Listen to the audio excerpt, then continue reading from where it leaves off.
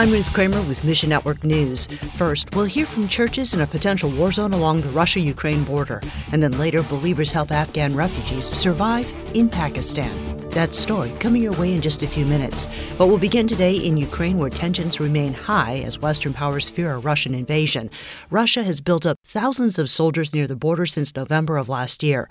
Western nations have sent weapons to Ukraine as well. But Eric Mock with the Slavic Gospel Association says it's important to remember that Russia and Ukraine have been at war for years. He's visited the war zone in eastern Ukraine many times. They are the ones that are suffering. They are the ones that are telling the stories of being caught up in machine gun fire. They are telling stories of artillery fire, and you drive through their streets and you see the pot marks from the not only the machine gun fire, but the shrapnel from the artillery. An invasion would likely move through this region first, but Mock says faithful churches in the war zone continue to show the love of Jesus. Many of the churches emptied out in 2014 and 2015 with the original round of fighting, and all these churches are full again with new believers. And so we pray that if hardship does come, that many lives will come to faith. Pray for peace between Ukraine and Russia and the whole surrounding region, and ask God to strengthen local churches during this tense and difficult time.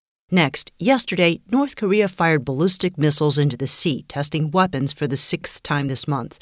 It's familiar behavior from the dictatorship, famous for oppressing its people, including Christians. So why has Afghanistan replaced North Korea as #1 on Open Doors' World Watch List? Eric Foley, with the Voice of the Martyrs Korea, contributes to the World Watch List. He says, what the survey is measuring is really the volume of information that's available that we have about persecution in that country. And also, it's measuring the change between last year and this year. In 2021, the Taliban overran Afghanistan, setting itself up as the government after the departure of U.S. forces. Many Christians fled, but it's difficult to compare that situation to North Korea. One of the many hundreds of survey questions says, did Christians in your country experience difficulties in registering for marriage as a Christian? Well, in North Korea, that thought would be completely incomprehensible because you wouldn't experience persecution, you'd experience execution. Continue praying for North Korean Christians, many of whom personally don't know another believer. North Korean Christians all the time say to me that they found, even though they have only Christ, they found that he is sufficient. And finally, thousands of refugees have fled Afghanistan since the Taliban takeover. Greg Kelly with World Mission recently visited one of the camps in Pakistan. They're suffering here, friends. They are suffering. 35 people have died just in the last 2 months because of starvation, exposure. It's very cold here. It's a higher elevation. But what they fled from was even worse. People being killed, houses being indiscriminately blown up, people being dragged behind cars until they pass out and ultimately pass away, family members just vanishing, daughters being snatched up in the middle of the night from their home.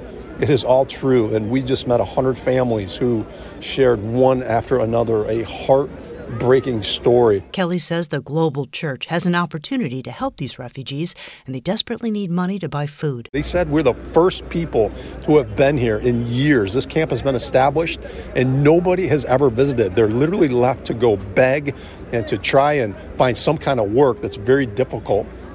Because there's such a minority people here in Pakistan, but they're out of the harm's way of the Taliban. And so it's good on one side, but it's traumatizing on another. We heard person after person tell us how they can't provide for their children. Come alongside World Mission as they meet the physical and spiritual needs in Jesus' name. Thanks for listening to Mission Network News, a service of One Way Ministries.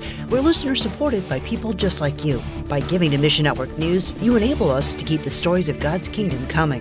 Join us here on Facebook, Twitter, or Instagram. You can also find us on Alexa, iTunes, or TWR360. And together, the Great Commission happens. Just look for links at missionnews.org. That's missionnews.org. I'm Ruth Kramer.